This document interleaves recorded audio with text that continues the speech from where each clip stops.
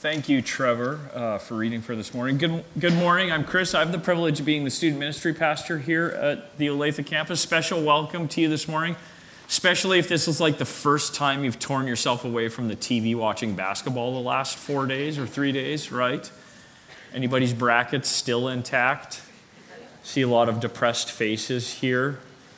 I hope we can help. We'll see. All right, but welcome, especially if you're a guest with us. If you haven't been here with us the last bunch of weeks, we're in the middle of quite a long series in Matthew. We've just finished going through the section called the Sermon on the Mount, and that was a mini-series that we called The Unlikely Kingdom. And so now we're headed into the next mini-series, which deals with the series of events that follow the Sermon on the Mount. And we're calling this mini-series The Unlikely King. Because Jesus is coming as a king, but not as the kind of king that anybody expected.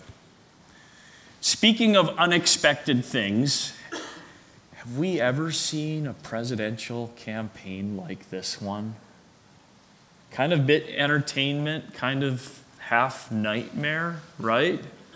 It's been kind of crazy. The interesting thing, though, about the craziness is I think it's caused like record attendances at like caucuses and voting for the primaries, hasn't it? A few weeks ago, I'm going to assume everybody here went and caucused, right? Which meant you stood in line for hours, right? Outside, and it was cold. I think it rained in a bunch of places. Missouri this past week, they also had huge lines, multiple hours long, and it was in the rain, but people wanted to make sure their vote counted, right? And it's a bit the blessing and the curse of our democratic system, isn't it? Your vote counts, and that's an awesome thing. And anyone can run, and we're not sure if that's such a great thing this time around, right? You know, we'll see. The worst part about it, though, is it goes on and on and on, and the commercials are endless, aren't they? And we don't always know which one is actually being honest and truthful. How do we know which one speaks with authority? And so Jesus finishes his Sermon on the Mount. It's kind of like his big stump speech. This is why you should vote for me. And then he goes down from the mountain, crowds are following him, and it's like he embarks on the worst presidential campaign ever in a lot of ways. It almost looks like Jesus and the things that he does in chapter 8, it's almost like he's Michael Dukakis and Dan Quayle rolled into one, driving a tank while trying to spell the word potato, getting it all wrong. Only the people who remember that laughed, right? Dating myself maybe a little bit. But Jesus has the grounds to run the best campaign ever, doesn't he? He starts his Sermon on the Mount, he starts his public ministry by saying, "Repent, for the kingdom of God is at hand." Talk about a slogan to get people's attention in Israel. He follows it with a huge rally, thousands of people in attendance, and as far as we know, there was no fighting and no pepper spraying and no punches being thrown and no riots or anything like that. People are riveted to what he is saying and the picture of a new way of life that he is painting for them. And like Trevor read, when he's finished, it says in verses 28 and 29 of chapter 7, the crowds were astonished at his teaching, for he was teaching as one who had authority, and not as their scribes. So the stage is set, isn't it? More rallies, landslide victories, a huge celebration, an overthrow of the Romans, everything that the Jews had been hoping for centuries. And then it's like the wheels deliberately are made to fall off as he leaves the mount, as he finishes his sermon. And he starts making decisions and doing things that you're not quite sure what's going on. You're like, what are you doing, Jesus? He leaves this big rally. Crowds are following him. And what's the very first thing that happens according to Matthew's gospel?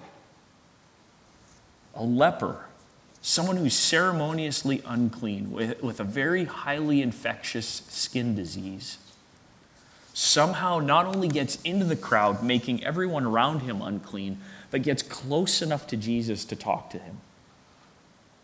Jesus' security detail falls flat on its face right out of the gate. A bunch of rookies. Jesus still has an out, though, right? Post-event interviews, he could have said, well, I didn't see a leper. What are you talking about? And what's a leper anyways, right? He could have deflected whatever happened. But instead, when the leper asks Jesus to heal him, Jesus doesn't only say he'll heal him. He does what? He touches him. And remember, you don't even have to touch a leper according to Israelite law to become ceremoniously unclean. Even by being in the same proximity, breathing space, you become unclean. And it's a highly infectious disease. Jesus becomes a leper toucher. It's gross. Like skin and parts of body decay and fall off when you're a leper. Open wounds, and Jesus touches the leper.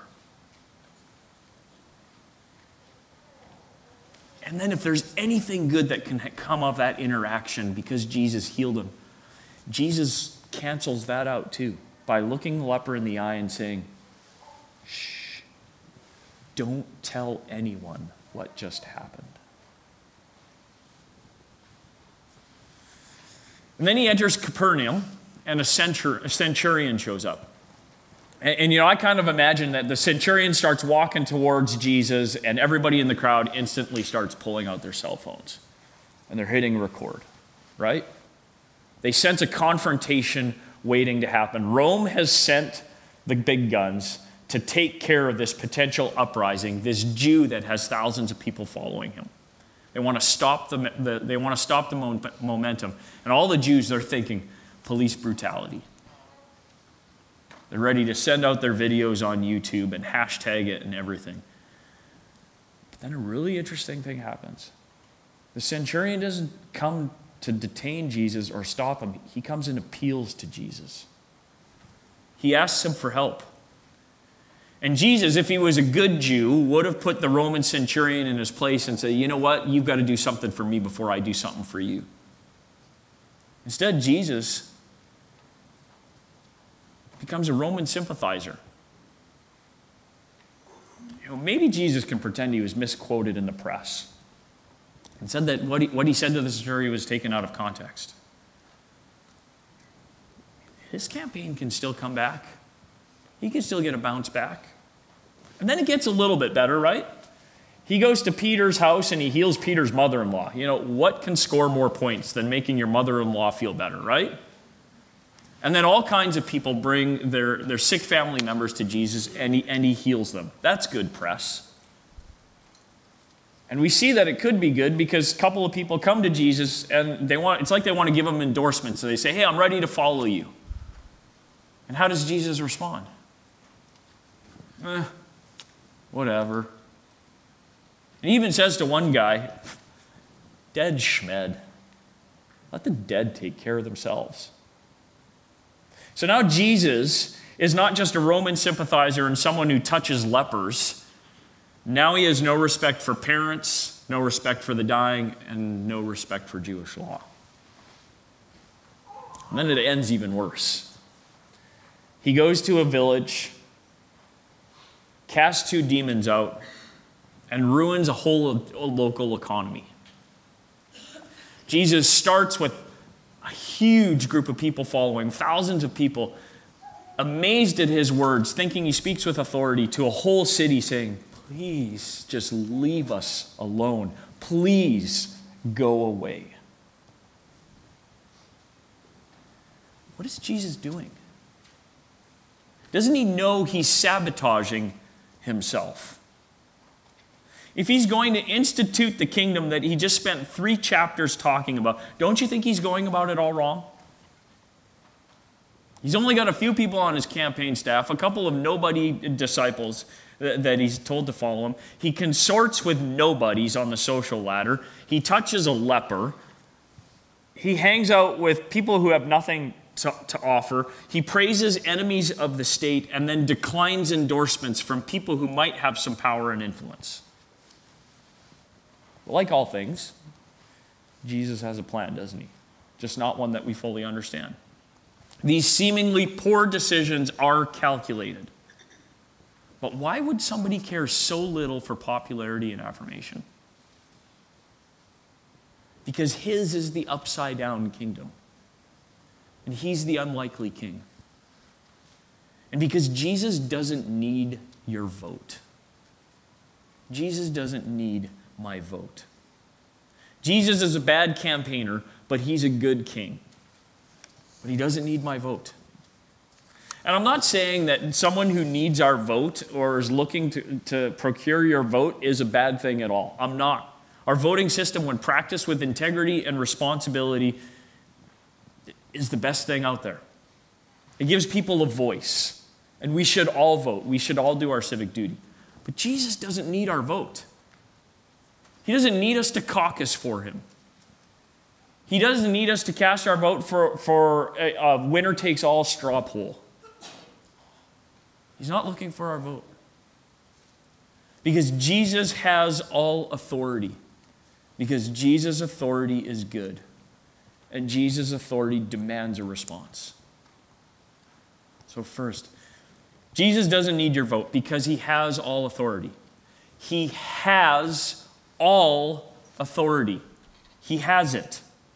In Matthew 7, verse 29, the people remarked that Jesus taught as one who had authority, as if he did. Jesus didn't it didn't appear as if Jesus had all authority. He had authority, and he had all of the authority. And we see the picture of that authority and that power at work all through chapter 8. That's why he does the things that he did, because he had all authority and all power. We see it when he simply touches a leper, touches a person and heals them of their disease. 2 chapters before, he taught ask and receive. And so when the leper asks him for something, he doesn't say, that's a nice thing to ask for. Maybe that could work. He says, I will. And he does. Because he has the authority to heal. To heal a disease which defined people not just physically, but socially as well. Because if you had leprosy, because it was contagious and because you were unclean, you were ostracized from the community. There was whole groups or villages of people who had leprosy living together outside of a city. And if you came near a leper, you crossed to the other side of the street because you didn't want to be anywhere near them. It also defined them spiritually. Because if you had leprosy, you were ceremoniously unclean and you could never get clean until you were healed. And if you were unclean, the whole Israelite law, a huge chunk of it was predicated on how to stay clean. And if you were unclean, what you had to do to become clean again. And if you could never become clean because of the disease that you had, that always meant spiritually you were second class, or you were unrighteous, you were less than. So Jesus healing this person of their leprosy was also healing them spiritually as well. And if you're ostracized from your community because you're unclean and you haven't been touched by another human in years, can you imagine the power and the authority in Jesus' touch, in his human touch? He made this person human again. He restored the leper holistically in every way that he needed to be restored. Jesus also has authority over the physical and the elemental and the metaphysical as well, right? When he calms the storm, we see that. Chemistry and physics and meteorology are all subject to who Jesus is. So rather than just teaching, don't worry, when the disciples are freaking out and they're worried about the storm and their safety, Jesus says, what are you doing? Why are you worried? You see all this, you see this storm, you see the winds, you see the waves, you see the water. I made this. I was here at the beginning of time with my Father making all this. You don't think I'm in control of this? Don't worry. The winds and the waves and the weather didn't respond to Jesus saying, hey, sorry, you're not the boss of me. When Jesus said, calm down, they calmed down because he had all authority and power. And he has all authority and power over the supernatural. This is a really interesting one. He encounters two demon-possessed men. And you notice, they see Jesus coming, and what's the very first thing they do? They start begging for mercy. They offer a solution to Jesus, this problem of his presence with them. They offer him a solution, and they're saying, hey, leave us alone. Please, just send us into that herd of pigs. Jesus doesn't say a thing. At best, maybe he gives them the angry mom look, right? He just looks at them, and they know him and his authority and his power. They offer the solution. Jesus utters one word. He says, go. And they do exactly what he wants. That's power and authority over the supernatural and the spiritual. But I think his authority is exemplified by his interaction with the Roman centurion. Because the centurion is not just any Roman soldier, and he's not just an enemy of the Jews. And he was a commander of more than 100 soldiers, but he was much more than that as well. Because a centurion is a commissioned soldier of Rome. So a centurion would have been sent by the emperor to their post. And so if you disobey a centurion, you're actually disobeying the word of the emperor, the person of the emperor. And when you obey them, it's as if you're obeying the emperor as well. So when the centurion comes to Jesus and he submits to Jesus and he submits his authority, the emperor's authority, to Jesus, acknowledges Jesus' power and authority, it's as if we're getting a true and perfect glimpse of Jesus' authority. Because Caesar was all powerful, wasn't he? Politically at the time. But Caesar also, in many ways, claimed to be divine, and many people in the Roman Empire believed that Caesar was divine because he was so in control. So when the centurion comes to Jesus and asks for healing for his servant, submits to him, asking for Jesus' power and authority to be exercised over him from a distance simply by a word, it's like we're seeing a proper ordering of all authority as it stands and will be in Jesus' kingdom. Jesus is in control, and Rome and everything it stands for is not. They are under Jesus' control and power. All power and authority has been given to Jesus by the Father. And we see this in Matthew 28 in the Great Commission when Jesus says, all authority has been given to me. Go therefore. And he tells us what our job is. All people and all nations, all other possessors of power are under Jesus' authority. No one is excluded. His authority is for all people all over the globe. It's for lepers and the sick. It's for the foreigner and their servants. It's for mother-in-laws, women, and those with less rights. It's for the powerless. And it's also for the followers that Jesus chose and the ones that choose to follow him. No one is excluded. Everyone is under Jesus' authority. And it's not a democracy. Not only does Jesus not need your vote because he has all authority, but he doesn't need your vote because his authority is good. His authority is good.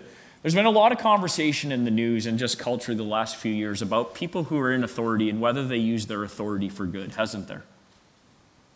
And whether it's law enforcement or politicians or the military or those with wealth. Culturally, we're just naturally suspicious of those who have more power and influence than we do. And even if things are good for us, they feel like they come with a price, don't they? Drug commercials are a really good example, aren't they? Have you ever been watching TV and actually listened to a drug commercial? It's a little scary. Have high blood pressure?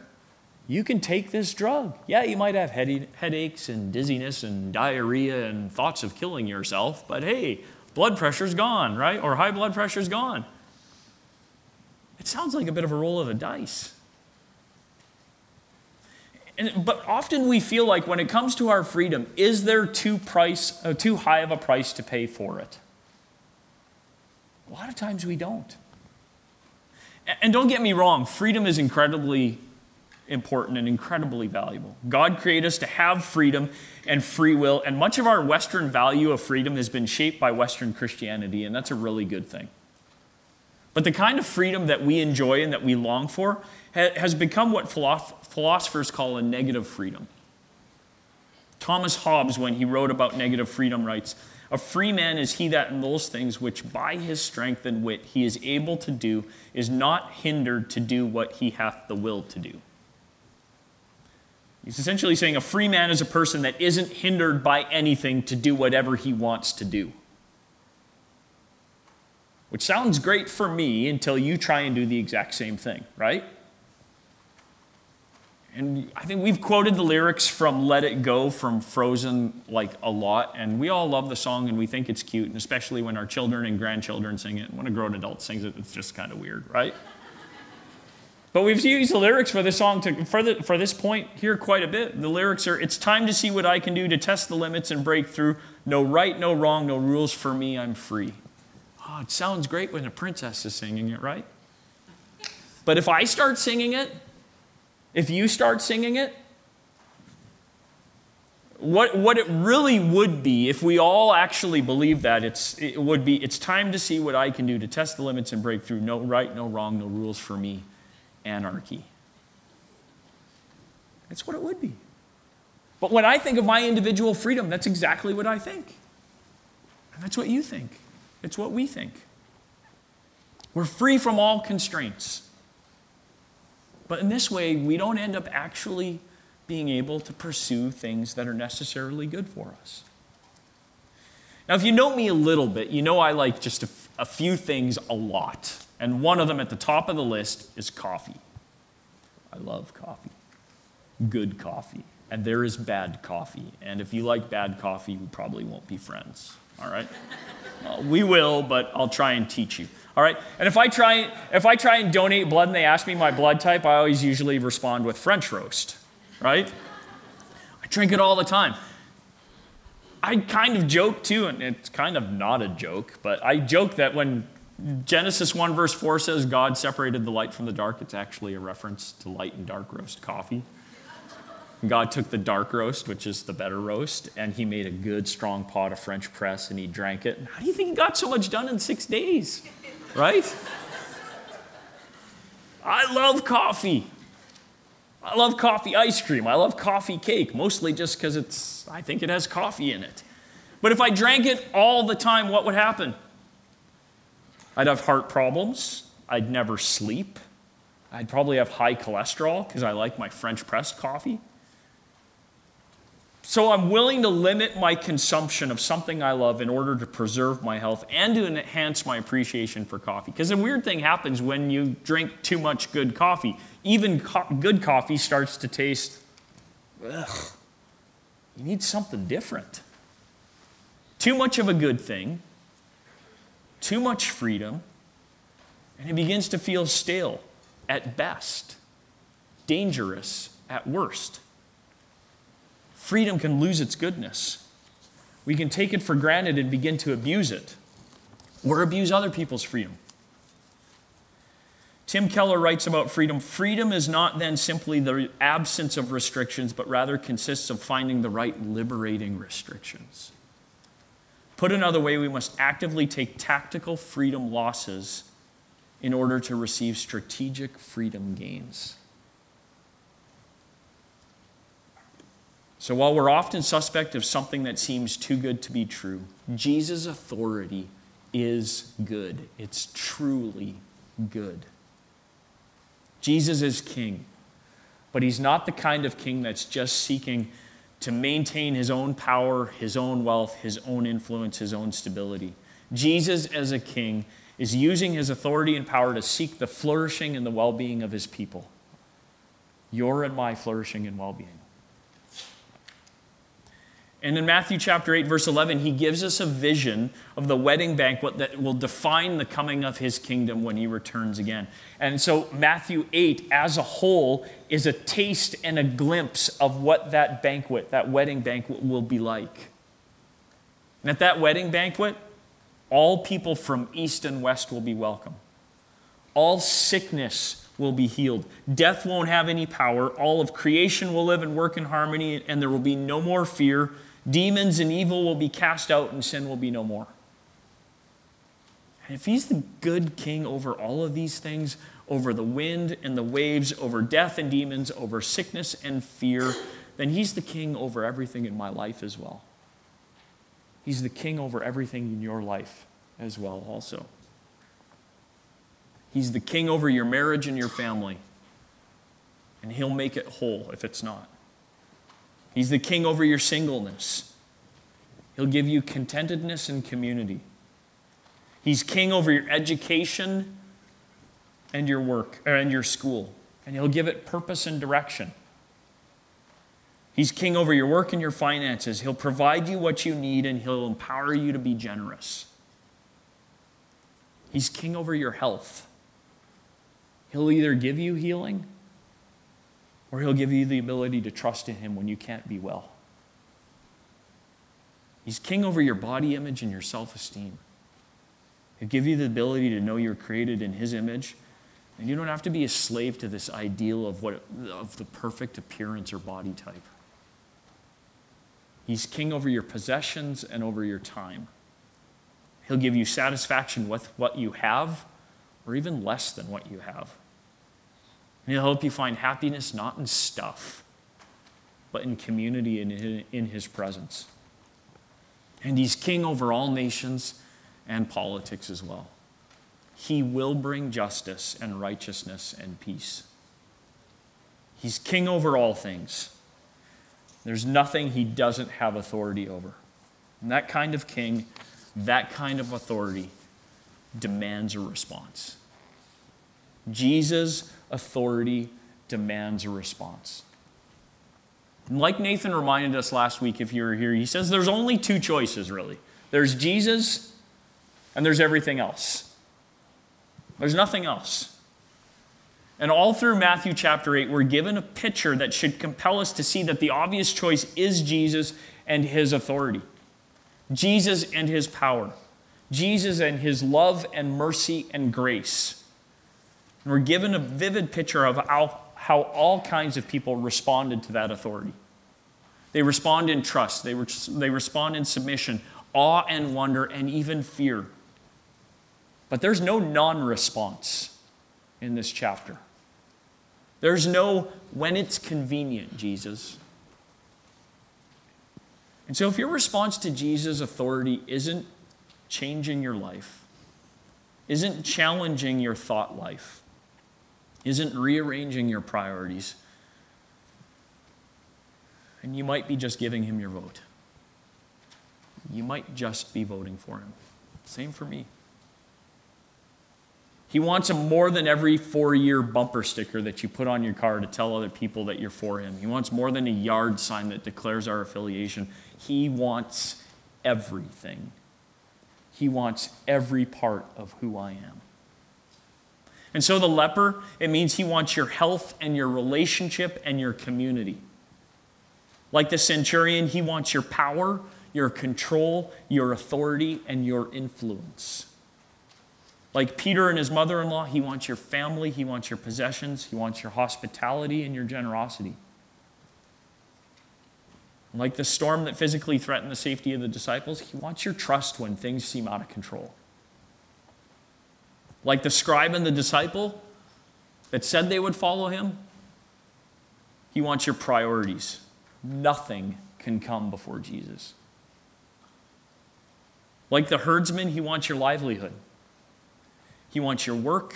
He wants your ability to make a living. He wants your income and your economic power. He wants the value that you think you have in the eyes of others because of the work that you do. He's not interested in my vote. He wants my life. He wants your loyalty. He wants our submission. And so as we close this morning, I've got some diagnostic questions that I'd like you to think about and ask yourself. Some questions that might help us figure out if maybe you are actually just voting for him instead of submitting to his authority. Have you made a decision for Jesus? Or a commitment to him? Do you have knowledge about Jesus? Do you know stuff about him? Or do you have intimacy with him? Is he one of many things that you follow? Or is he the first and only thing that you follow? Are you simply following the rules, trying to be a good person? Or are you following the person of Jesus? Are you self-empowered? Or are you filled with his Spirit? You know, if I'm answering in the first category of these questions, it's likely that I'm just voting for Jesus. He's just a convenient thing to be a part of my life to make me feel better about myself. But he wants me in the second category. He wants you in the second category. He wants your life. He wants your submission. And his authority demands it. And in his authority, we find real freedom. We have to be constantly willing to re-ask these questions. Because we're going to ask these questions and it's going to lead us into greater submission to Jesus. And then that submission gets a little bit easier. And then we get comfortable. And then we start voting for him instead of submitting to him. And this morning the kids helped us remember that on Palm Sunday, the Israelites waved their palm branches as Jesus was entering Jerusalem and welcoming him as their king. And they weren't mistaken. He was their king. But they thought he was headed to a coronation when he was headed to his crucifixion. He was instead headed to the cross. Today we're not just waving palm branches in remembrance of his march into Jerusalem. We remember palm branches remembering where Jesus, as the unlikely king with all authority, all power, and all freedom, was truly headed. He was completely free, and he still chose to submit and head to the cross for us. The goodness of Jesus' authority and the upside-down nature of his kingdom leads to the cross. The king died for us not as a king, but as a criminal. Not as one lauded, cheered, and applauded and celebrated, but one is jeered, insulted, and taunted.